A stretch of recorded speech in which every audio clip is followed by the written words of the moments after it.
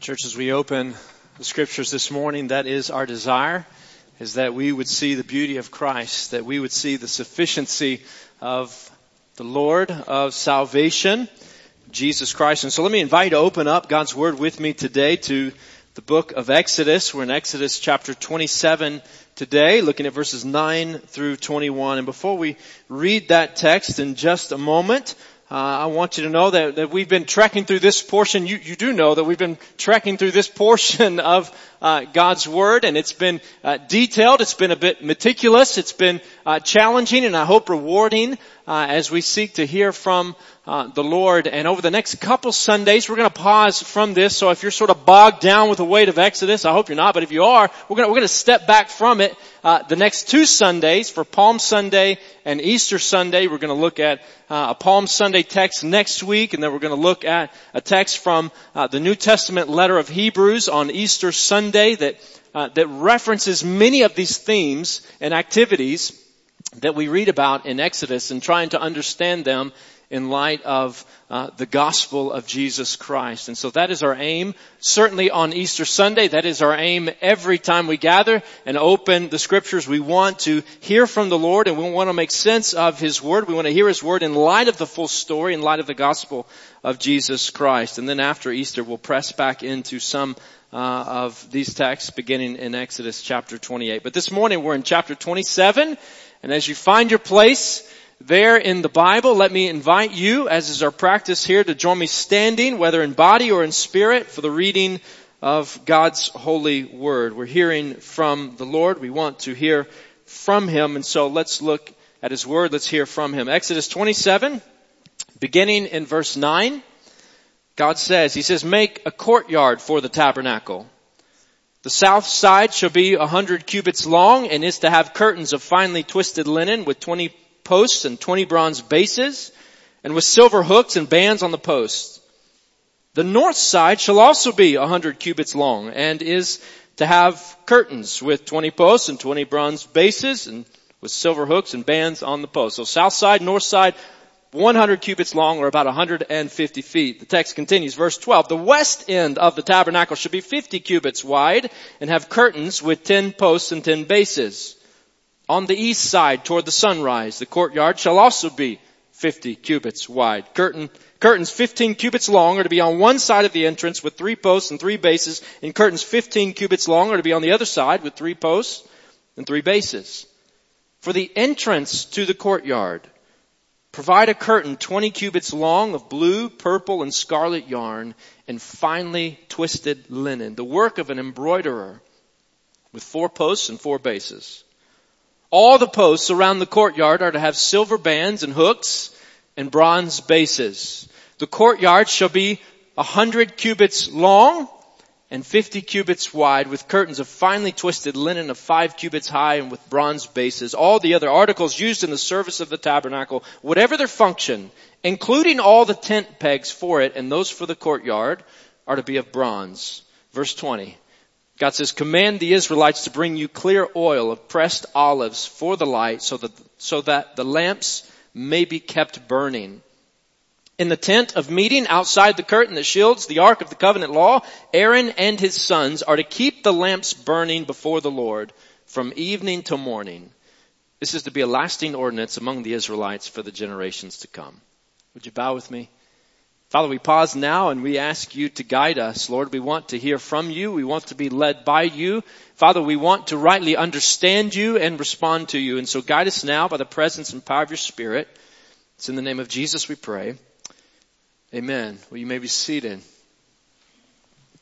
So this morning I want to begin really with the end in mind. All right, so I want us to see the picture here. We're going to pause here. I want us to see the picture, take in the picture that Scripture paints concerning this tabernacle and the courtyard surrounding it. And then I want us to zoom out and seek to understand what is the key truth here in light of the broader story of God's Word. And then finally, I want us to press back in and consider some of the details here, highlighting timeless truths and their corresponding application for us as people of faith today. And so we want to see the picture here. We want to back up. We want to zoom out, see the big truth and then press back in and see what it is that God may have for us today. So let's see the picture. Let's remember the picture here of the tabernacle, the sanctuary, this portable tent of meeting that is in the courtyard. And so there we see the tent that God tells Moses to tell the Israelites to build, a tent that's going to be divided up into two portions, a most holy place and a holy place. And then outside that tent there's a courtyard with a bronze altar and a fence surrounding it. And so remember that God has given particular instructions for the various furnishings that are going to go in this tent and in the courtyard. And we've looked at some of those. God begins with the most sacred object, so to speak, in this courtyard and tabernacle, and that is the Ark of the Covenant in the most holy place with cherubim on top. This is a box with the 10 Commandments inside. It's an atonement cover made of pure gold, cherubim above bowing in the presence of God. For this is where God is going to come down. He's going to descend and He is going to meet with the mediator. He's going to meet with Moses and eventually He's going to meet with the high priest. This is the most sacred part of the tabernacle. But then outside of that place, outside of the most holy place, we read instructions about the table of presence, or the table of the showbread. A table there in the holy place made of wood and covered with gold with 12 loaves of bread continually on it, representing the 12 tribes of Israel. And this is in essence God saying, I am the one who provides for you. Do not forget that I am your God and I have taken care of you and I will continue to take care of you. Depend on me for your daily provisions. Depend on me for life. Across on the other side of the room, the other side of the tent from the table of showbread was the lampstand, the menorah. A lamp stand resembling a flowering tree, recalling the tree of life in the Garden of Eden, ultimately looking forward to the life, the tree of life in the new heavens and new earth. But here are 7 lamps on this lampstand, always to be lit, reminding the people that God is the giver of light and He is the giver of life.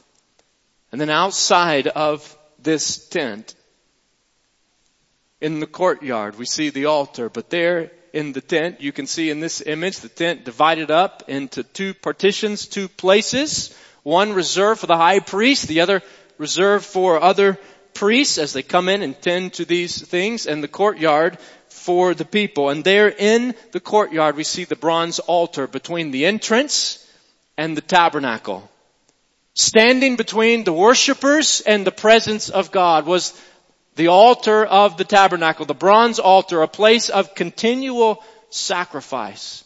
And of course, all of these nestled in a larger courtyard. That's what we're reading about this morning. This courtyard, as we said previously, was 150 feet long by 75 feet wide. It had a fence all the way around it, about 7.5 feet tall, with 60 wooden pillars, a 30-foot wide entrance. The whole thing, to put that in perspective, the whole courtyard was more than 10,000 square feet. Think about 4 tennis courts side by side.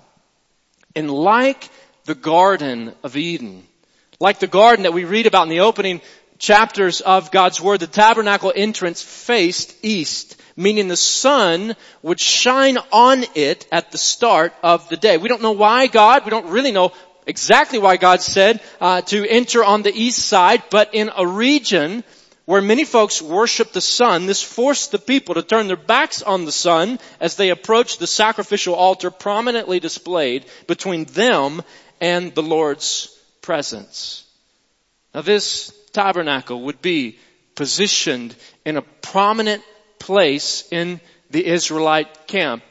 All of this meant to be portable, move from place to place. When the Lord said go, they would pack up and they would take this with them, and then they would set it back up in the center of camp, a prominent place in the center of camp. But in addition to its location, its beauty also conveyed that the Lord was to be the central focus of their devotion.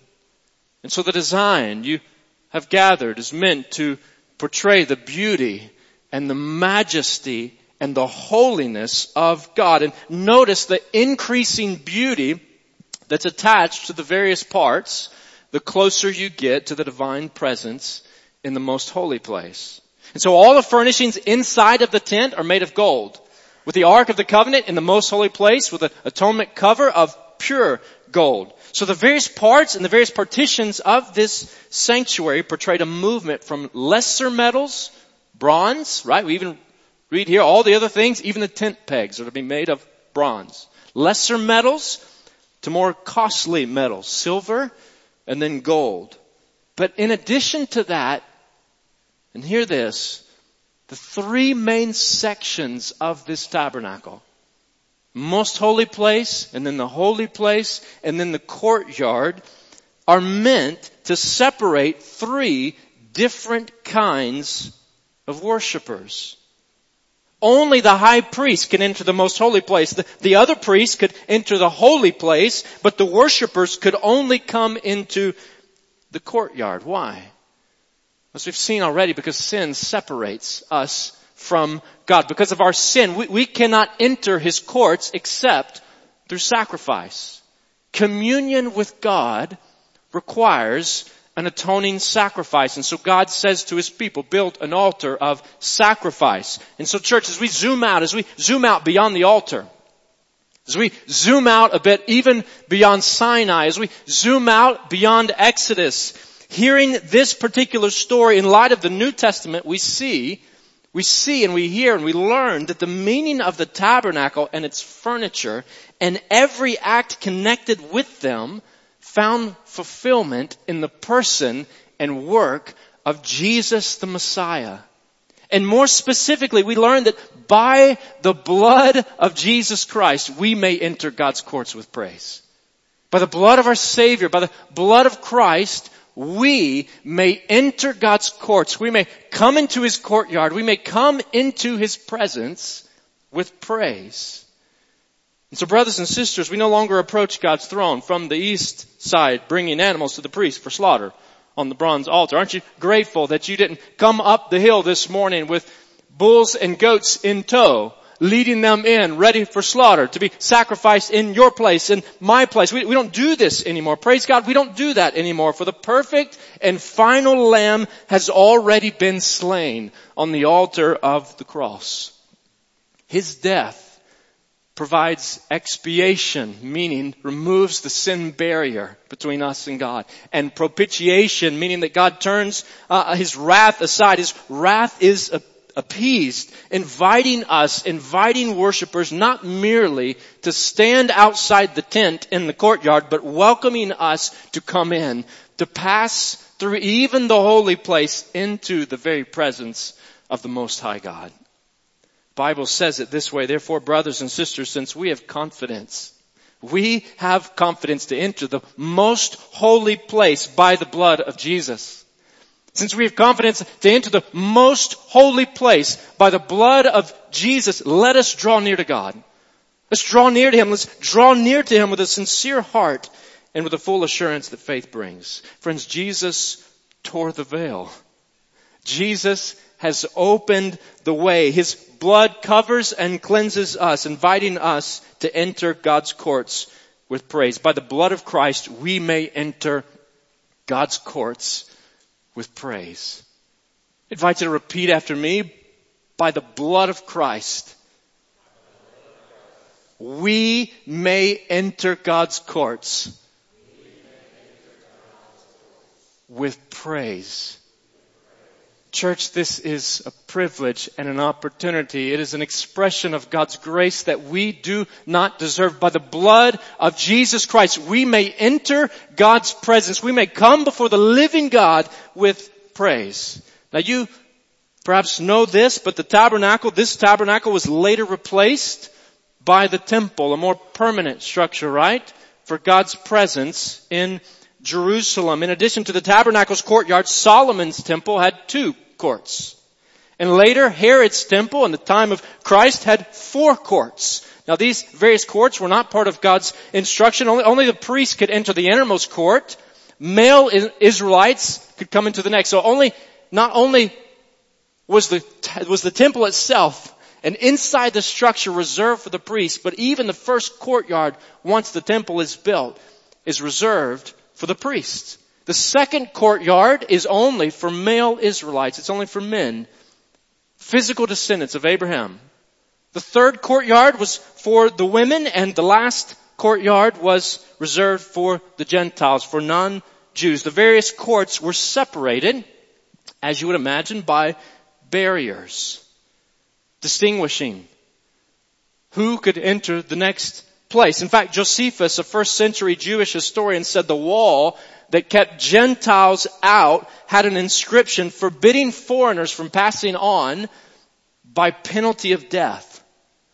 Right, a sign saying, don't cross this line. Don't come any further. Don't pass here, or you are risking your own life. But after the coming of Christ, after the ministry of Christ, after the crucifixion and resurrection of Jesus Christ, Paul would say there is no difference between Jew and Gentile. The same Lord is Lord of all and richly blesses all who call on Him. For everyone who calls on the name of the Lord will be what? Saved. Everyone. Doesn't matter if you're a Jew, doesn't matter if you're a Gentile. Everyone who calls on the name of the Lord will be saved. By the blood of Christ, we, Jews and Gentiles, may enter God's courts with praise. And elsewhere, in Ephesians chapter 2, Paul announces that Jesus has made the two groups, Jews and Gentiles, one. He's made these people that were formerly divided, He's made them one, and has destroyed the barrier, the dividing wall of hostility. Jesus removed the barrier. And likewise, in Galatians chapter 3, the Bible says, so in Christ Jesus you are all children of God through faith. For all of you who were baptized into Christ have clothed yourselves with Christ. There is neither Jew nor Gentile, neither slave nor free, nor is there male and female, for you are all one in Christ Jesus. So friends, because the blood of Christ invites us in, let's go in. Let's go and commune with God by faith in Jesus Christ. The blood of Christ covers and cleanses all who turn to Him in faith, because the blood of Christ invites us in, calls us in, welcomes us into the divine presence of God. Let's be a people who commune with God by faith in Jesus Christ, whoever you are. Doesn't matter who you are. Doesn't matter what you've done. May you commune with God by faith in Jesus Christ. Enjoy His presence. Enjoy His provision. Spend time with the Lord. Read His Word. Take Him in. Talk to Him confidently into the most holy place by the blood of Jesus, drawing near to God with a sincere heart. Always acknowledging Christ's provision for you. Friends, the veil has been torn. The dividing wall has been destroyed. The veil has been torn. The way has been opened. The provision has been made. Commune with God by faith in Jesus Christ. But as you do, as we do, let's lean in a bit more. Let's hear what God was teaching His people about worship. There's a reason that the Bible spends so much time on these particular instructions and details. We no longer approach God through a portable sanctuary. We no longer come to the temple, a permanent temple, but those former provisions still remind us that God's people must prepare to meet with Him. God's people are to prepare to meet with Him. For the courtyard was a place of worship. It's a place of celebration. Passing from camp through the entrance and into the courtyard was about preparation. Worshiping the Lord requires preparation. God's people must prepare to meet with Him. How do we prepare to meet with Him? We focus on His glory, focusing on God's glory, on who He is. Listen to what Alan Ross says about the courtyard. He writes, the courtyard is the place of worship for the people. They did not enter the tent, but they did enter His court. Here, the sacrifices were made, the choirs sang, the believers offered their praises, they had their sins forgiven, they came to pray, they appeared on the holy days and festivals, and they heard from God. A place to focus, a place to sing, a place to celebrate, a place to meet with God, and a place to approach the Lord through sacrifice. God's people must prepare to meet with Him, focusing on His glory and approaching through sacrifice. Approaching the Lord through the substitutionary sacrifice. There in the center of the courtyard between the entrance of God's house stood the bronze altar, the altar of burnt offering, a place, as we've seen already, a place of continual sacrifice where the blood of animals was spilt. Allowing an innocent party to take the punishment due a guilty party. And God accepted the substitute, providing atonement through the shedding of blood. God's people must prepare to meet with Him, focusing on His glory, approaching Him through sacrifice, and separating from the world. Separating from the world. God's courtyard was sacred because God met His people there. They left the world, so to speak, and went to God's house. We know this as believers in Christ, as followers of Christ, as Christians. We don't go to the tabernacle. God no longer dwells in a sacred tent to which we are to go. Rather, this same God, the very same God who appeared to Moses on top of Mount Sinai, this same God dwells within His people by His Spirit. And when His people gather for worship, whether that's in a cathedral, a brick and mortar sanctuary, a basement, a high rise, or a mud hut, they are gathering to meet with God. Friends, when we gather for worship, we are gathering to meet with the living God. And so like ancient Israel, we too are called to prepare to meet with Him. Fixing our eyes, fixing our gaze on His glory by considering the character of the one that we are coming together to worship. And so let's be a people who take that to heart.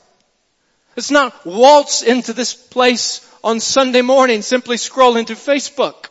Let's not waltz into a worship gathering only thinking about football or March Madness or how your bracket is succeeding or failing or whatever it may be. But from the moment that we get dressed to the drive up the hill and through the entryway, may we invite the Spirit of God to occupy our minds with His glory and with His grace. Amen?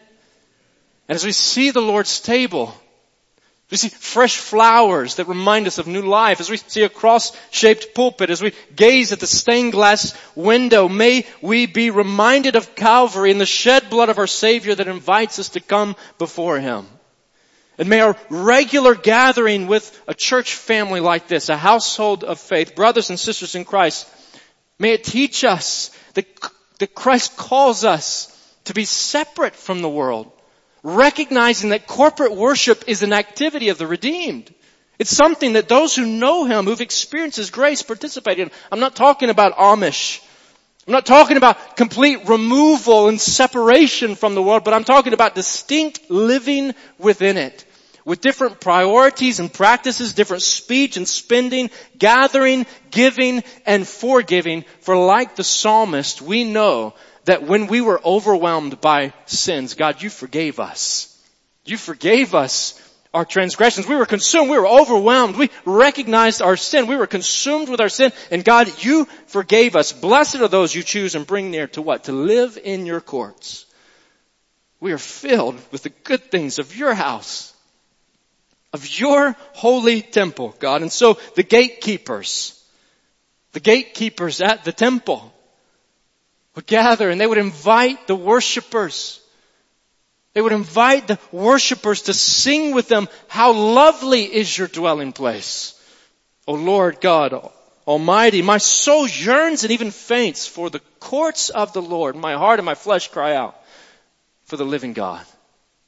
And they would say, better is one day in Your courts than 1,000 elsewhere. Better one day in God's courts than 1,000 elsewhere. I would rather be a doorkeeper in the house of my God than dwell in the tents of the wicked. Church, let's not miss. Don't miss the desire of the saved, the desire of the redeemed, the desire of those who've experienced and know they have experienced the grace of the Almighty God. Don't miss the desire of the saved to gather and praise the Savior together.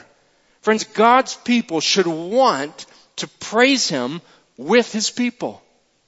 God's people, those who've been saved by His grace, should want to praise Him and to do so in the company of the redeemed. Too often we act as if worship is about us, our fulfillment, and our entertainment, when it's convenient and comfortable, but it's not about us, it's about Him. And what a joy it is to praise the Almighty King who invites us to be His privileged people. So shout for joy, all the earth. Worship the Lord with gladness. Come before Him with joyful songs. Know that the Lord is God. It is He who made us and we are His. We are His people, the sheep of His pasture.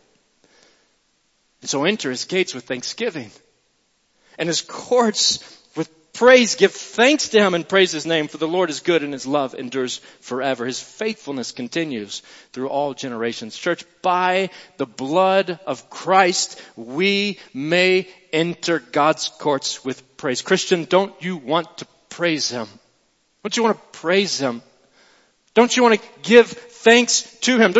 Don't you want to declare His greatness and His grace? Don't you want to praise Him together with others who've also been redeemed? God's people should want to praise Him with His people. So let's gather joyfully with God's people.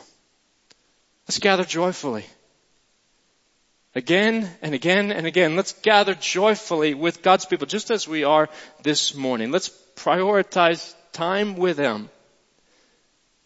Each of us certainly communing with God personally by faith in Jesus Christ, and all of us gathering together as a family to praise the name of Christ. Let us hold unswervingly to the hope we profess, for He who promised is faithful. And let us consider how we may spur one another on toward love and good deeds, not giving up meeting together as some are in the habit of doing, but encouraging one another. Encouraging one another, and all the more as you see the day of Christ's return approaching. Friend, does that text describe your life? Does it describe your desire? Is it fitting for you? Christian, are you clinging to the hope of Christ? Do you know the hope of Jesus Christ? Are you encouraging the body of Christ? Are you gathering with believers in the name of Christ? And are you eagerly awaiting the return of Christ? As we've surveyed the Scripture this morning, I hope you hear, I hope you see, I hope you sense the God-given desire for the saved to worship the Savior in the company of the redeemed. I've said, we've said, if we've said it once, we've said it 1,000 times. The last year has been quite wild, quite challenging. It was over a year ago now that we paused in-person gatherings, corporate gatherings, as a church family, as many churches. For 12 weeks, we did not meet together. And then we, of course, began slowly and carefully resuming gatherings and have continued to practice precautions and care, striving to gather in a right way for the glory of God and for the love of each other and the love of our neighbors. Praise God that we're able to come together. And looking back, I'm convinced, in light of the present pandemic and the shift in our culture over the last number of years, I'm convinced that the Lord is using the combination of these two things to refine the worship of His people. It's refining our worship.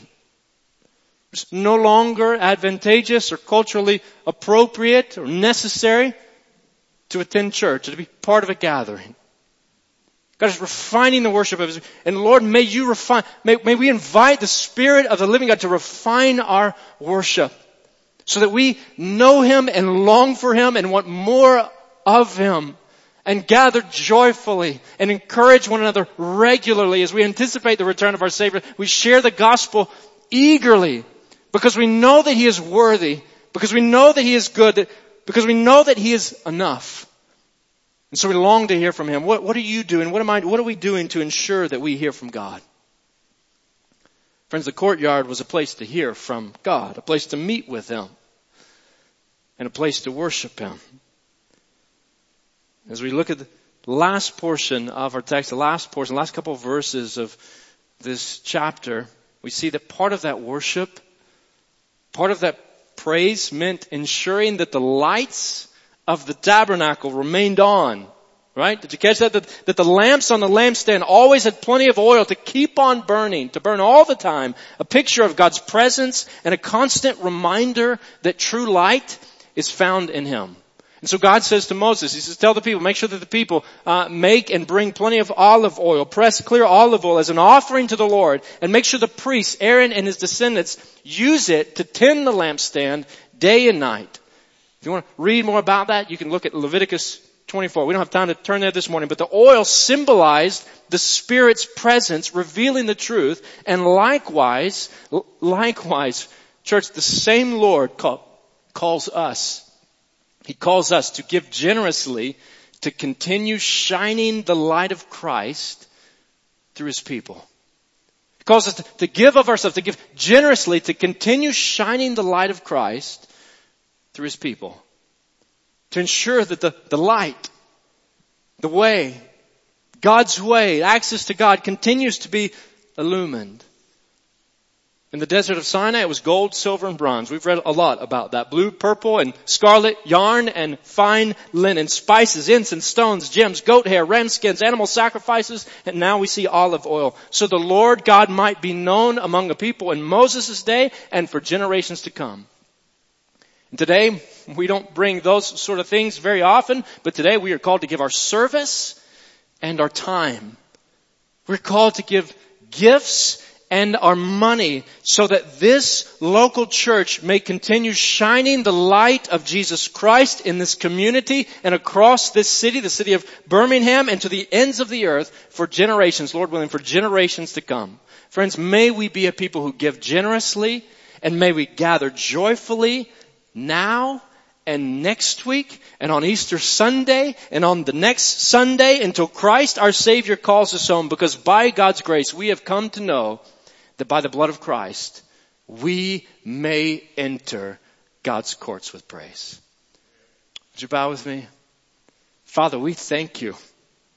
We thank you for the blood of Jesus.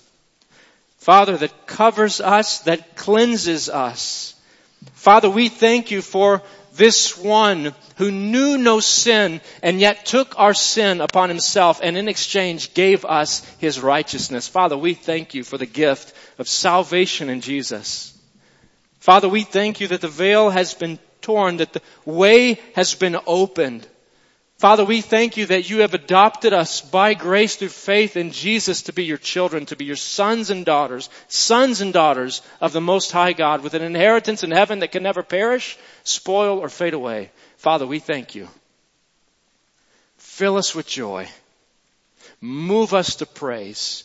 Father, where we are running from you, where we are ignoring you, Father, where we are consumed with things lesser than you, convict us and lead us to repent. And Father, may we celebrate Christ and life in Him. Father, we have gathered today to celebrate this life. Father, lead us to praise you even now. It's in the name of Jesus we pray. Amen.